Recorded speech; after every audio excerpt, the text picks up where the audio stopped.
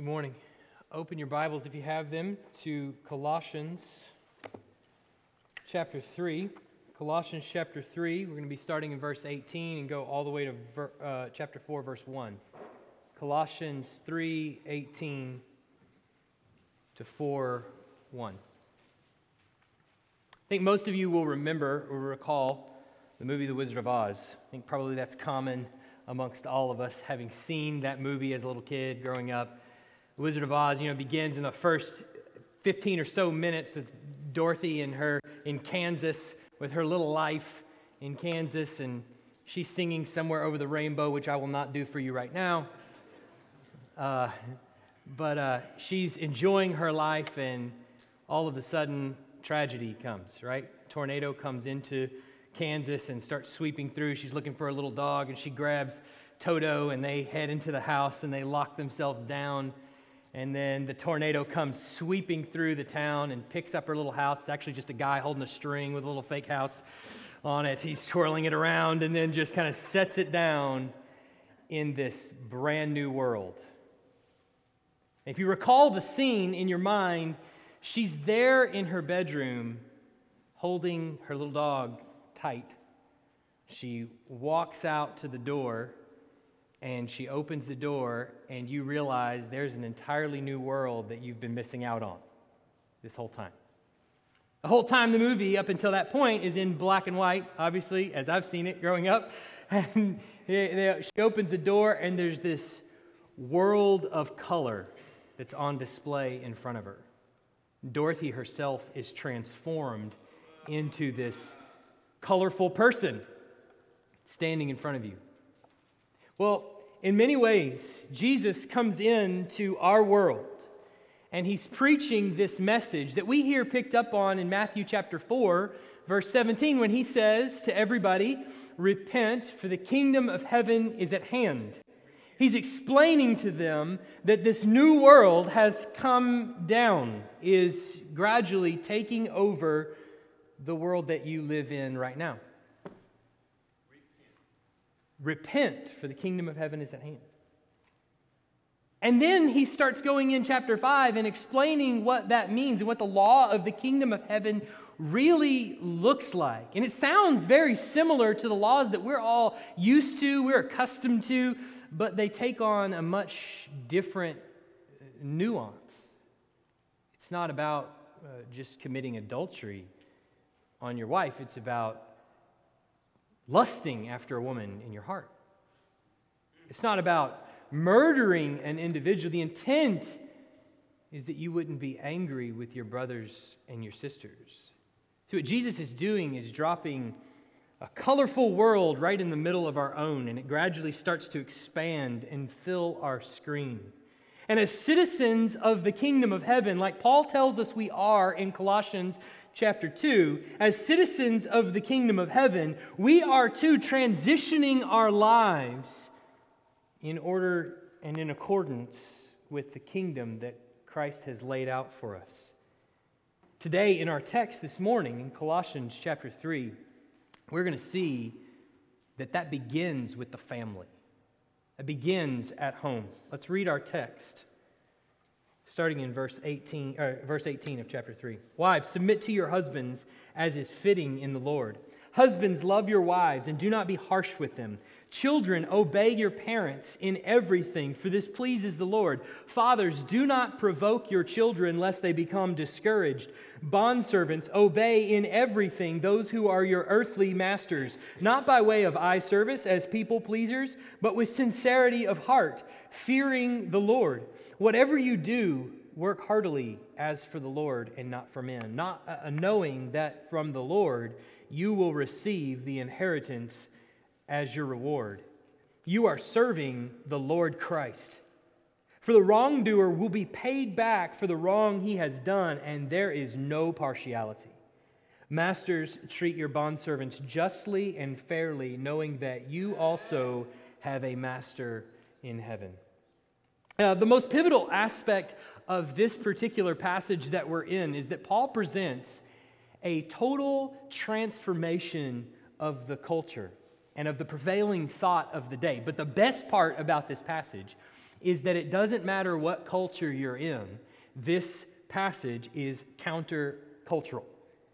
If you're in first century Greco-Roman society, this passage is countercultural. If you're in 21st century America, like we all are, this passage is countercultural. But oddly enough, from the first century to now, it's countercultural, but for different reasons.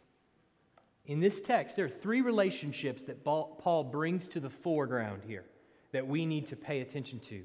There's the wife and the husband relationship.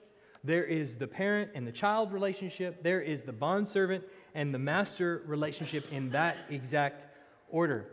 And each one of these relationships, a first century Gentile, or really a Jew for that matter, would see the second pairing of those relationships as countercultural. So the wife submitting to the husband, the child obeying the parent, the bondservant obeying the master would all have been normal in first century culture.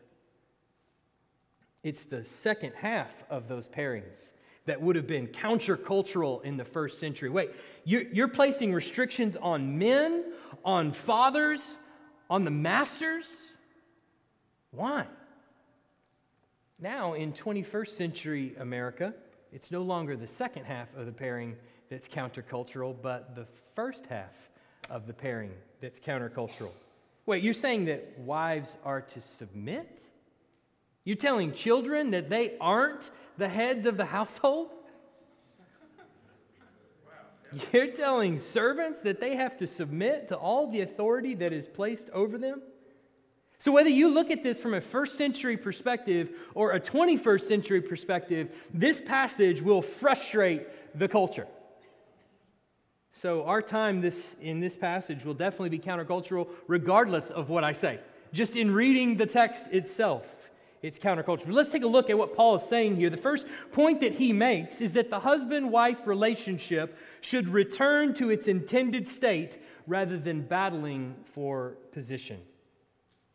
The husband-wife relationship should return to its normal state rather than each battling for position. Look with me at verse 18 and 19. Wives, submit to your husbands as is fitting in the Lord. Husbands, love your wives and do not be harsh with them. So the first household pairing that Paul mentions in this text is the husband and wife. And he gives a command to each. To the wife, he says, submit to your husbands. And then to the husband, he gives two commands, love your wives and do not be harsh with them. So first, I want to draw your attention to the differences between this set of commands that he gives to the wife and the commands that he gives to the child and to the servant in the following verses. See, to the wife, he says, submit, whereas to the children and to the servants, he says, obey. And those are different, and that's not by accident. See, the nature of the commands to the wife are totally different than that of the child or the servant. The term Paul uses for submit here, it basically implies a voluntary ordering of two people that are of equal worth and value. One is submitting and falling under the leadership of the other so as to accomplish a greater purpose. It's intentional. Whereas obey has the connotation of listening. That's what he literally means. We tell our kids sometimes, you heard me, but you're not listening to me, right? It has the connotation of obedience. When a child listens, it means that they're obedient. They follow through with what they're being instructed to do. And that's what happens to the child and the servant in this passage, but not to the wife. The wife is more of a voluntary depiction of submission. So Paul commands the wives are to order themselves under their husbands. And he says this at the very end of that, he says, as is fitting in the Lord. Now, it may seem odd that Paul just jumps right in to the middle of this command for the household, right? If you look at the surrounding context of verse 18, it just seems like he just changes subjects and just jumps right in there. But look at what he says one verse prior in verse 17. He says, whatever you do in word or deed, do everything in the name of the Lord Jesus. So the grounding for the wife's submission to the husband is not for the sake of the husband. The grounding for the wife's submission is for the sake of Christ himself. I'm going to remind us again that we've been transferred out of the domain of darkness and into the kingdom of his beloved Son. And we've talked about how we've been granted citizenship in God's kingdom, in God's new world that he's creating. But the question that we need to answer here is, why is it fitting in the Lord, in his new kingdom, that wives submit to their husbands? We won't be married in heaven, right? So why doesn't he just turn us all loose now and just say, look, you kind of each for his own and sort of a free-for-all? Why is it in Christ's new world that he's creating that wives should submit to their husbands? Well, go back with me to Genesis chapter 3. Genesis chapter 3, verse 16. I'm going to remind us while we're turning there of what Genesis chapter 3 is. Remember, the husband and the wife have disobeyed God's commands. And so they have sinned against God, and now he is going through doling out punishment as a result of their sinful behavior. And so what I want us to see in this passage, what I hope we see in this passage, is that the submission or what Paul is calling for here is not a result of the fall at all. Look at what God says in verse 16. He turns to the woman, and this is what he says. To the woman he said, I will surely multiply your pain in childbearing. In pain you shall bring forth children. Your desire shall be contrary to your husband, but he shall rule over you. So what do we see here in this passage? We see that after the fall, there's a new dynamic that's entered into the family, into the nuclear family. Strife. Strife is a result of sin. It comes into the family dynamic. Look back one chapter to chapter 2, verse 18. Just flip one chapter back, Genesis 2:18. Then the Lord God said, it is not good that the man should be alone. I will make a helper fit for him. So what we see here is just one chapter earlier is that as the Lord is creating this world, he sees that it's not good for Adam to be alone all by himself. And so what he does is make a helper that's suitable for Adam. A helper that will come in and actually join Adam, that will be a complement to Adam as he works the garden. It's not the same as Adam. It's actually different than Adam. He was just created two men if he would have wanted it to be the same as Adam. That's not what he wanted. He wanted somebody that would be a helper suitable for Adam. But now one chapter later, there's a punishment for the disobedience, and strife enters into that relationship. And what does the strife look like? Jockeying for position. That's what the strife looks like. Jockeying for position. Where each one chapter earlier are confident in their roles in the relationship, now what's entered into the fray is jockeying for position. Adam was created first as the leader. Paul tells us that in many other books. Adam is created first. He's the leader, and Eve comes along from Adam as a helpmate to him, to be complementary to him. But now God says, your desire will be contrary to your husband. Some translations have, your desire will be for your husband, but he shall rule over you. And we know what that phrase means. Even though it seems odd, we know what that means because one chapter later, God uses the exact same phrase to describe Cain and his relationship to his brother Abel and the sin that he's considering. See, one chapter later in chapter 4, Cain is considering killing his brother Abel, and God says this to him, and if you do not do well, sin is crouching at the door. Here it is, its desire is contrary to you, but you must rule over it. So like sin's desire to dominate the individual, and the individual's responsibility to put sin under its foot, the husband and the wife relationship post-fall is one of strife, where the wife is working against the husband, not with him. And the husband is using the strong hand of force to force submission on his wife. And that's what the author is getting at in Genesis. This is the divide of the fall. Strife in the household. And I know no married couples in here understand what that is like. Well, let's go back to Colossians chapter 3, verse 18. What is Paul saying here by telling the wife to submit to the husband as is fitting in the Lord? See, if we're no longer citizens of the kingdom of Adam or the kingdom of this world, we're no longer citizens of that. We've been called into this new, much more colorful world that's slowly beginning to take its place in our world. If we're called to follow after the pattern of that new kingdom, then what would the husband and wife relationship inside the household look like in that new kingdom? It would look like the relationship Adam and Eve had prior to the fall, one of perfect complementarity. Now, the command for the wives to submit to the husbands would have been absolutely routine in a first century context. In fact, it would have been assumed, the common cultural assumption would have been something like the man dominated the household, and everybody that was in the household should submit to his authority completely and totally unquestioned. No rules on him, unhindered. So verse 18 wouldn't be shocking in a Greco-Roman society. However, verse 19 would never have even been commanded of a man in the first century.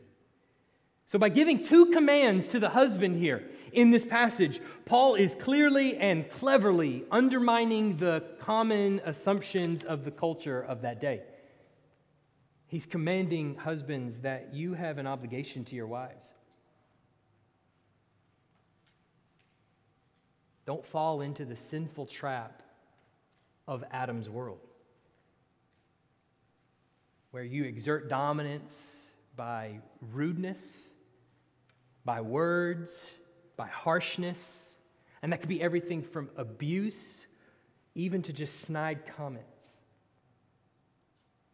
That's not the kind of people that we are. That's not the kind of kingdom that God is creating. There's no room for divisive behavior if the two of you are partners. Now you see that this text doesn't have anything to do with who does the laundry. Sorry, guys. Has literally nothing to do with who does the laundry, who washes the dishes, who vacuums the floors. It literally has nothing to do with any of that. All of those decisions are within the household.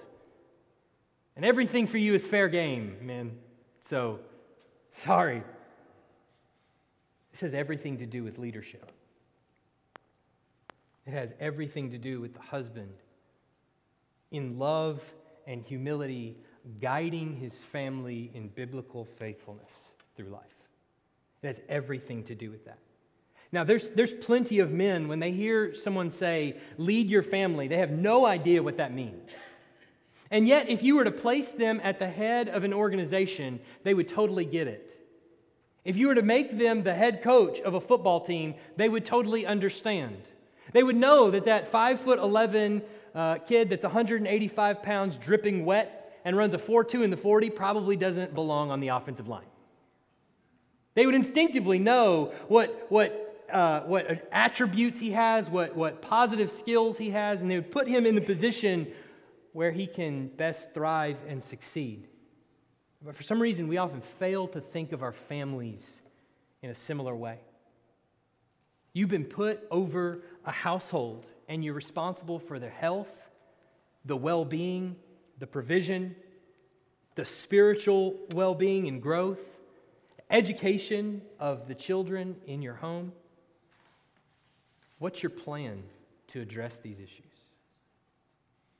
What's the plan that you've laid out for your family, you've led your family to? So men, let's just ask ourselves the question, where are we leading our families? What's the plan for spiritual growth of our children, of our families? What's your plan to raise your children in the fear and admonition of the Lord? What is it? How are you going to help train them and train their minds to understand who the Lord is? How are you going to provide answers to the complex questions that they're probably already beginning to ask you and you're having to answer? Now, if the church is at the top of that list, well, I'm going to bring them into church. That's how we're going to do it. Well, that's a good first step. But if nothing is in the place of 2, 3, 4, 5, not good. Men, you are the spiritual leader of your family. And that's not a responsibility that you can hand off to anyone else. Now, that doesn't mean that your wife can't teach your children, obviously. She can and she should. But they need to hear from you as well. You need to be the one leading this conversation, initiating this conversation. Now, the Bible isn't going to tell men in an imperative, be the leader of your family. Instead, it says the man is the head of the wife, as Christ is the head of the church. It's not an imperative, it's an indicative. And if we get those two crossed, we don't understand the Bible at all. It's an imperative tells you what to do, indicative tells you what you are. It's not an imperative, it's an indicative. And what that means is whether you do something or you don't do something, you are leading your family. Period. In the same way, if you sit on the couch and you don't go to work, you will lead your family into poverty. Yes. Well, in the exact same way, if you sit on the spiritual couch, you will lead your family to hell. Period. Amen. But to the single person in here, we get to the household codes, and we start talking about the family, and sometimes single people feel like, well, this doesn't even apply to me whatsoever. But I think it does apply to you for two reasons. First, we sometimes act like there's something wrong with singleness, and there's not. Like you become a real Christian or something whenever you get married, and that's just absolutely not true. Let me remind you first that the person writing this is single. Paul is single. And in fact, not only is he writing this, but he makes arguments elsewhere that it's the preferred way to be if you're going to serve the Lord fully. Amen. Singleness. Second, and much more importantly, it should be a reminder not to settle. Do not, under any circumstances, settle. There are plenty of people that are married, maybe even in here, that married people that they thought they could change. Now, don't get me wrong. Don't spend forever looking for the unicorn either, all right? There's not a 22-year-old man out there that's never been married that knows how to lead his family spiritually. It doesn't exist, all right? That's not there. There's not a 22-year-old lady who knows what it's like to submit to a husband and has fully learned how to do that. That just doesn't exist. So don't spend all your days looking for the unicorn. What you're looking for is someone who is deeply in love with the Lord and wants to follow everything that he has laid forth in humility and love, and don't settle for anything less than that. Second thing that Paul says here, the parent-child relationship should be aimed at pleasing the Lord. The parent-child relationship should be aimed at pleasing the Lord. Look at verse 20, what he says there. Children, obey your parents in everything, for this pleases the Lord. Fathers, do not provoke your children, lest they become discouraged. So if you continue with what we just talked about in the previous little section of the passage, the parents, the husband and wife, are coming together. They're complementing one another in the raising of their children. Paul commands here, children, obey your parents, for this pleases the Lord. Now, in Ephesians 6:4, we talked about how Colossians and Ephesians go hand in hand. They run parallel to one another. In Ephesians 6:4, he says, he challenges parents to bring up our children in the discipline and instruction of the Lord. So Paul says here that in everything, the responsibility that Paul places on the children is to obey their parents in literally everything. Now, there's many times where children, as they're little and as they begin to kind of grow up, they start approaching adolescence, and their relationship with the Lord may continue to grow. Hopefully it does. It's beginning to grow. They're starting to question what the Lord's will is for their life. They're starting to wonder how to follow after the Lord's voice. They wonder how to follow Him daily, to which I think the Bible makes it abundantly clear. Listen to the voice of your parents. Period. Sometimes those are Christian voices, and sometimes those are non-Christian voices. And I don't think Paul wants the children to follow their parents into sin at all. I understand that. That's not what he's getting at. But whether they're Christian or non-Christian, your obligation as a child is to follow the voice of your parents. That's how to follow the Lord. That's his answer to how to follow me. How to please me as a child is to listen to the voice of your parents.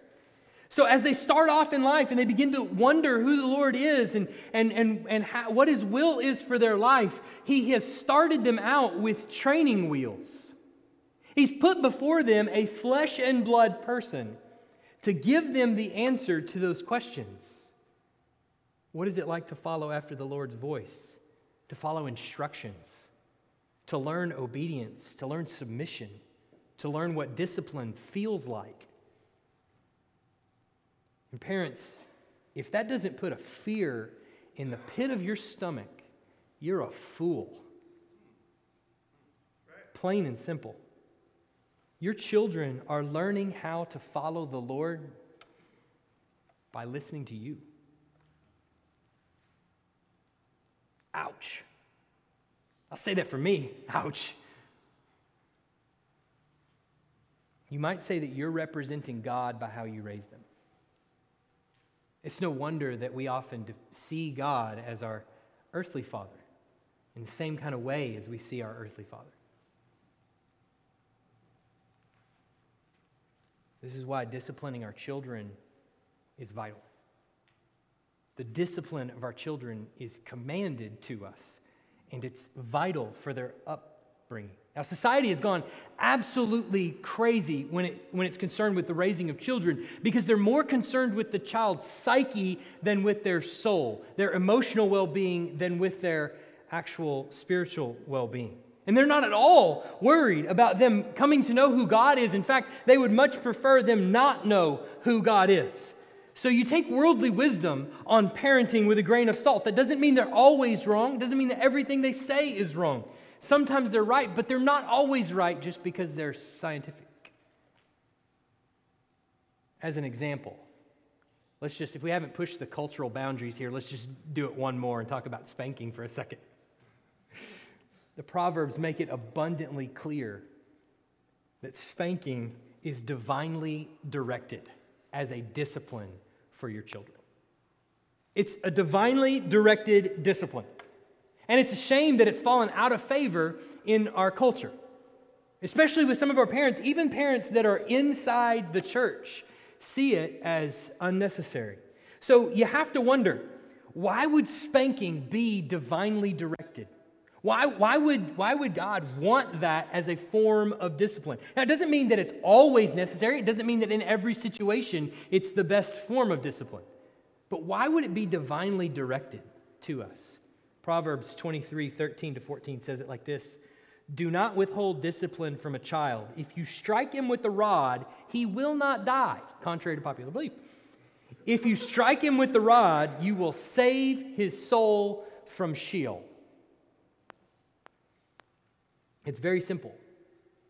You have a tremendous amount of responsibility over your children. And the Lord has told them to listen to you in everything. So you're entrusted with these little ones, and God has told you now how to raise him, how to raise those children. They're pleasing him by listening to you, and he's told you how he wants you to raise them. And the basic reason for him to tell you to not spare the rod, or maybe better put, to spank him, is so that he won't go to hell. That's literally what the text says. So that he won't go to hell. In other words, your child needs to understand that punishment against the body, corporal punishment, is real and it's painful. And what happens as you continue to grow them in spiritual truth and as you teach them what hell is, it makes sense to them that a divine Father would also punish against the body, that it hurts. They have something to compare it to. Hell isn't a timeout. Hell is physical anguish. And we're teaching that to our children. Like I said, it doesn't mean that it's always the right way to go. Doesn't mean it's always the best form of discipline. But it's literally commanded to us in Scripture. Because of that. But here comes the surprise in a first century Greco-Roman world. Fathers, do not provoke your children lest they become discouraged, he says. So the word that the ESV translates there, provoke, which is a good word, basically the idea is that the discipline would be so strong and so constant always that your child can never come out from under discipline. So you're so stern, you're so harsh, they can never come out from under discipline. And so what they do instead is they try to come over the top of it by accepting it as a challenge. I'll break his will to discipline me. Right? Paul's telling the people, don't discipline them like that. That's not what we're aiming for. That's not what we're going for. Don't be harsh with your children lest they become discouraged. Don't provoke them in that way lest they become discouraged. Since the child can't escape the rod of discipline, he overcomes it by bad behavior, accepts it as a challenge. So as parents, what we can't forget is that our primary aim is to raise our children in the discipline and instruction of the Lord. And at the end of the day, I want to woo my children to Christ. That's my hope.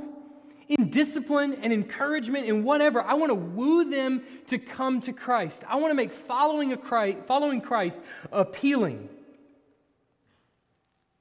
That doesn't mean if they don't come to Christ that you did something wrong. And it doesn't mean that if you do this always, they will for sure come to Christ. Ultimately, that's between them and the Lord. But what we're always doing is we're gauging our child's disposition and attempting to discern what form of discipline is going to be best in each case, with the aim that we're directing them toward the Lord, that we're guiding them in how to follow the Lord and how to listen to His voice and how to obey. We're allowing them to see that by letting them see what pleases you. Amen. Parents and fathers in particular, your children probably know what angers you. I think they're born with that knowledge. I can't prove it, but I think they're born knowing where the button is, right? They're born with it. They know what angers you, but do they know what pleases you?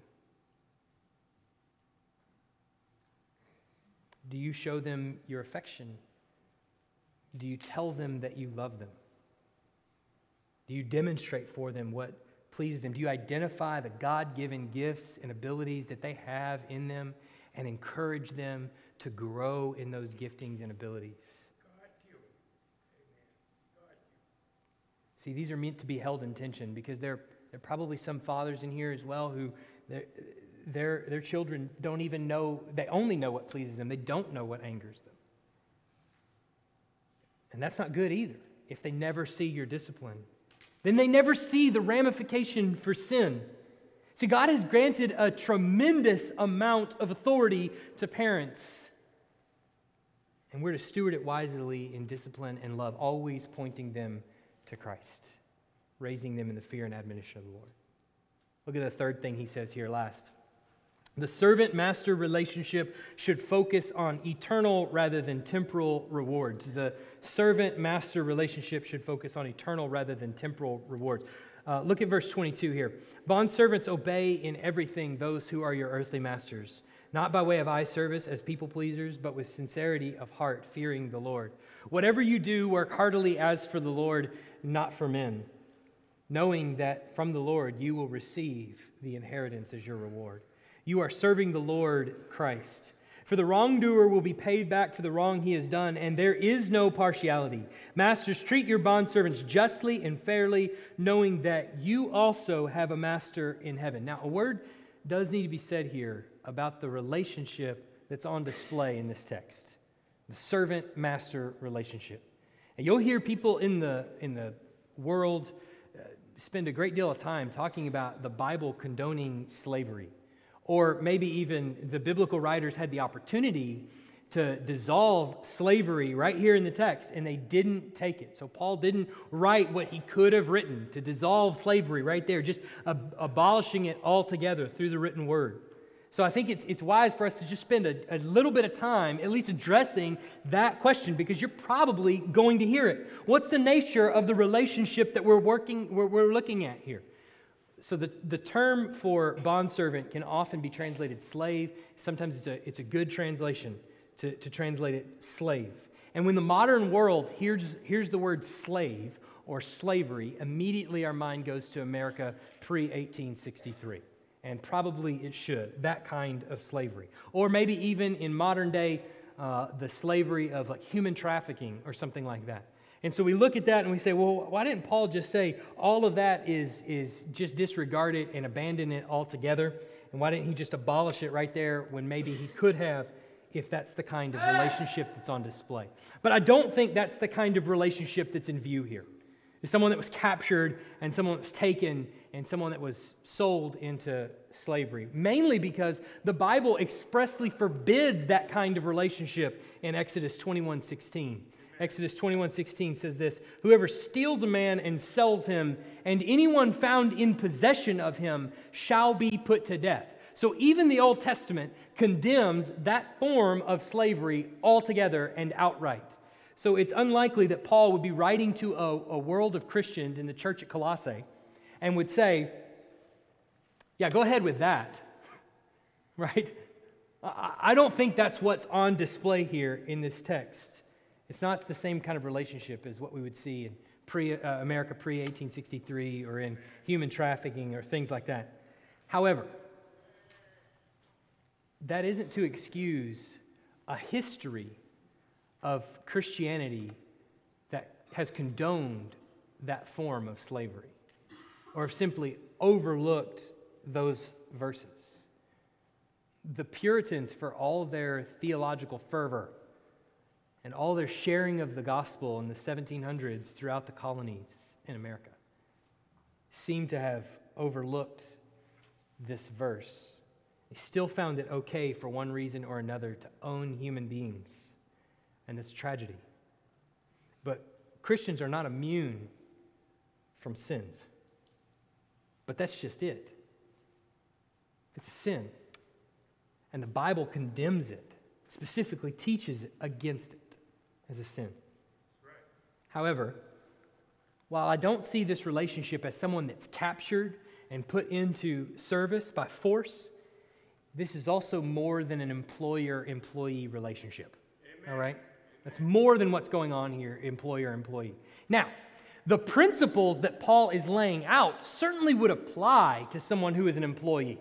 It would be the same kind of thing. You would apply that into your work life. But at the end of the day, a 21st century employee, when he or she clocks out, goes home. And if he or she wants to, they can quit. That's not what we're seeing in this kind of relationship. This kind of relationship, certainly the slaveholder would consider that person property. It would own this person. And he would be given housing and food in exchange for service. Now, we could spend forever on this. Sermon series probably in and of itself, and maybe one day we will, but let me say this. The New Testament is beginning the process of the dissolution of slavery with texts like this. And where you have found great abolitionist movements in history, they've been from Orthodox Christians. Amen. But I'm thinking about particularly Ephesians 6:9. You can write these down. You can look at them later. We don't have time to read them right now. But Ephesians 6:9, 1 Timothy 6:1 and 2, and Philemon 12-16. See, the transition that's happening in the New Testament is that the apostles are challenging the Christians to think of themselves as brothers and sisters who are all called by the name of Christ. That they've all been put on an equal field. So a master and a slave are becoming brother and sister in Christ, or are made brother and sister in Christ. In Christ, brothers and sisters. So Paul commends this way of thinking.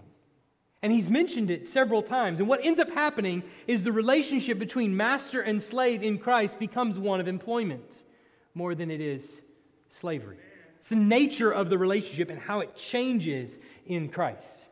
So the master is commanded in Colossians 4:1 to treat the bondservant justly and fairly. And in Ephesians 6:9, he's told to stop threatening and keep in mind that he has a master too in heaven that is his ultimate judge. So effectively, you have in the New Testament especially, there's this elevated slave master and this lower debased slave that are now gaining equal footing by being brother and sister in Christ. So that being said, what is the command given to the servant? As we transition and think about how this would apply to our regular everyday lives, even as we work for people or work with people, what does he say? Obey in everything. Submit to your earthly masters. But what follows is Paul giving 3 exhortations. Pay close attention to these. He says, first, fear the Lord in verse 22. Fear the Lord. Then he says, work as for the Lord in verse 23. Then he says, from the Lord, you'll receive your reward in verse 24. To drive home the point, at the end of verse 24, you are serving the Lord Christ. So no matter what your job is, no matter what your work is, it is for the Lord. This is the transition that's happened. Now that Christ has brought you into his family, now that he is making you one whole family, now that he is bringing color into our world and has made us citizens of the kingdom of heaven, you are to serve him. All tribute belongs to the king, not to man. Amen. Every tribute belongs to the king and not to man.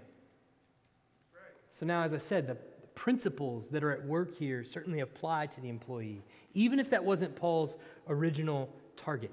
If you work harder when your boss is around than when he's gone, you're not working for the Lord. You're not considering the Lord your boss. Because he's always watching. He's always around.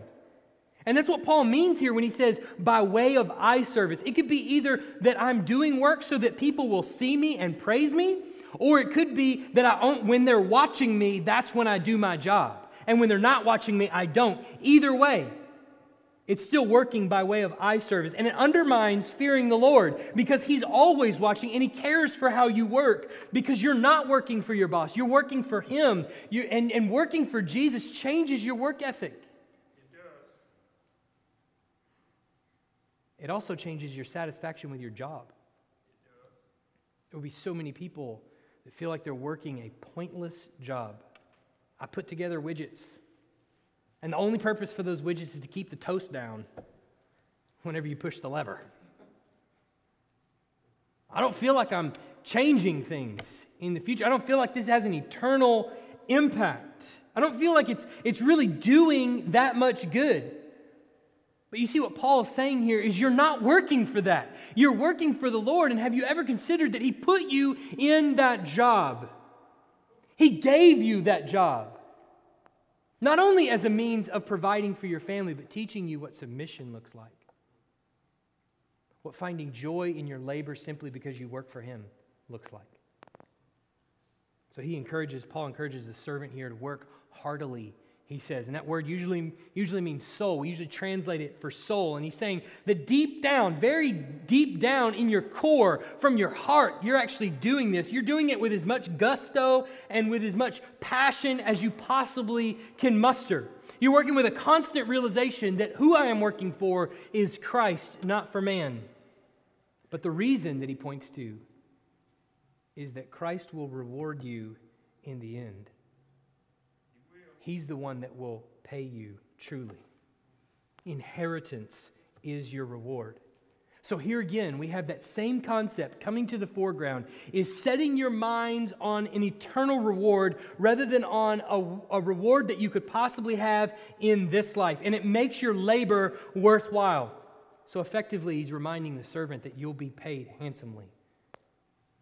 You should notice that theme coming back over and over and over again. The one that is submitting, whether it's wives or children or servants, are not doing so because the master of the house is worthy. They're doing so because the master of the universe is worthy. Amen. That's the underlying premise of the whole thing. Now, the crucial element of the Easter story that we so often forget. We talk about the death, burial, and resurrection, but the one that we usually leave out is the ascension. That Christ has ascended to the right hand of the Father, and he's right now making all his enemies his footstool. He is right now gathering his children from the four corners of the earth, and he is right now ruling and reigning. Literally at this very moment, he is ruling and reigning at the right hand of the Father. He is right now taking account of wrongs suffered. And that's why Paul ends this passage the way he does, that the wrongdoer will be paid back for every wrong he has done, and there is no partiality. The wicked will have their day in court, and their wealth will not buy off the judge. Their wealth will not ensure that things go their way.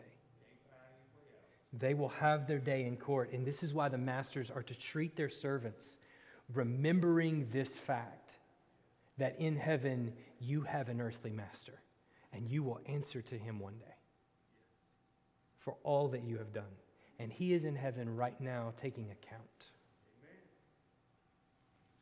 So the heavenly minded household has been impacted by the kingdom of heaven so that all the relationships are restored with a divine direction. Everything is pointed back to Christ. But men, this begins with you. It begins with you. Paul speaks to the wife, to the child, to the servant. But do you notice that the men are in all three pairings? Husbands, fathers, masters, one man could be all three. Men, you're leading your families, but where are you leading them? My recommendation is that you begin with spiritual training. You begin teaching your household what it's like to follow the Lord with spiritual training. And many men will say, like, I don't know what that looks like. I don't even know how to do that. I need to be trained myself. That's what something very simple like catechisms are for. A series of simple questions followed by simple answers that help train your children in the language of faith. And guess what they also do for someone who is unspiritually trained as an adult? They teach you as well. There are tons of Baptist catechisms out there that are great. Some of them are free online. You can Google them, and you can begin asking your children these questions. You can begin studying them yourself. Start there. But very simply, opening up the Bible at the table. Reading a passage and saying, what does it say? What does it mean? Why does that matter? Is helpful in training your family. As your children get older, as they progress in knowledge, they'll begin answering those questions with you. What does the text say? What does it mean? What does it matter? And it brings the Bible into this as the centerpiece of your family where you can begin discussing over it. At the end of the day, the church is not ultimately responsible for your child's discipleship. You are. It's your responsibility. Christ's kingdom is slowly beginning to spread. The color is gradually beginning to fill the frame, and it starts with the family. If you want to be a heavenly minded church, which I do, believe it or not, it does not start with what happens here on Sunday morning. It starts in the home. Amen. Amen. Let's pray. Heavenly Father, we are so glad that as a parent, we have you to look at. We have you as an example, a divine Father. Lord, I pray that brings encouragement to all of us, especially all of us as parents. I pray that even when we think about our kids, maybe some kids wandering in despair and not following after you, if you, our Heavenly Father, have children that stray, so will we. And Lord, we're grateful that we have you to look at as an example of a Father who continues to wait and continues to love, continues to come to his children, continues to wake them up out of despair and bring them to repentance. Pray, Lord, that each and every one of us in this room would begin to think about what role we play in our household. As we think about raising our children in the fear and admonition of the Lord, I pray you will teach us how to do that. I pray that you will give to us people to come alongside of us in this body and disciple us in doing that. Pray, Lord, that the next generation and every generation hereafter would grow in its fervency towards you. And this church, Emmanuel Baptist Church, would be a catalyst for that in Tuscaloosa. In Jesus' name, amen.